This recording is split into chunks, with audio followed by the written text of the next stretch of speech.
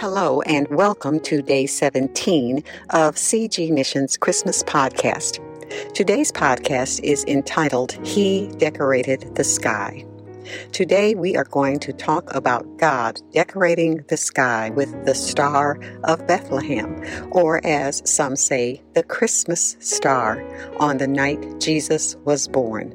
If you are joining us for the first time, we invite you to listen to our previous daily podcasts, which began on December 1st. These podcasts are brought to encourage you and to celebrate the birth of Jesus.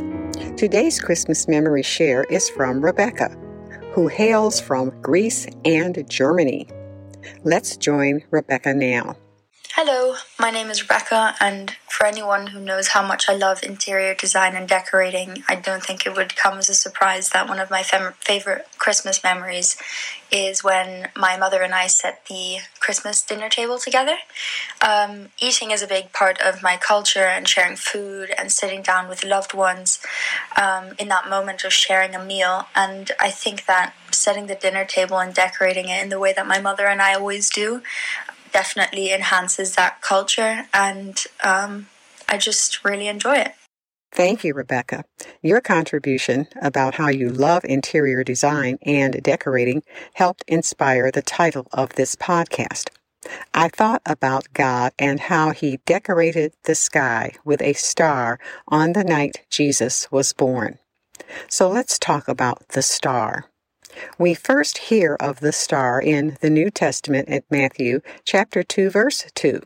The wise men saw a star from the east, and it led them to Jerusalem. Why did it not lead them directly to Bethlehem? After some contemplation and some research, here is what I believe. These men obviously knew something about the prophecy concerning Christ, but they did not have enough knowledge to know precisely where he would be born. I believe they were sent to Jerusalem to tell the Jewish people that what they had been waiting for all these years had finally come to pass. Jesus had to send foreigners from far away to tell his people that their Redeemer, his Son, had arrived. To me, this is a plausible theory because instead of rejoicing and embracing the arrival of the Messiah, King Herod tried to kill Jesus. He tried to kill the promise. If you have not listened to day 15 of this Christmas podcast series, please do listen. It is about Herod the Great and his eventual demise.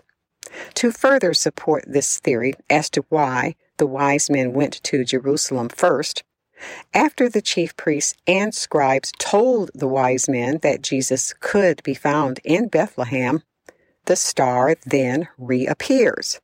Matthew chapter 2 verse 9 says, "When they had heard the king," that is King Herod, "they departed.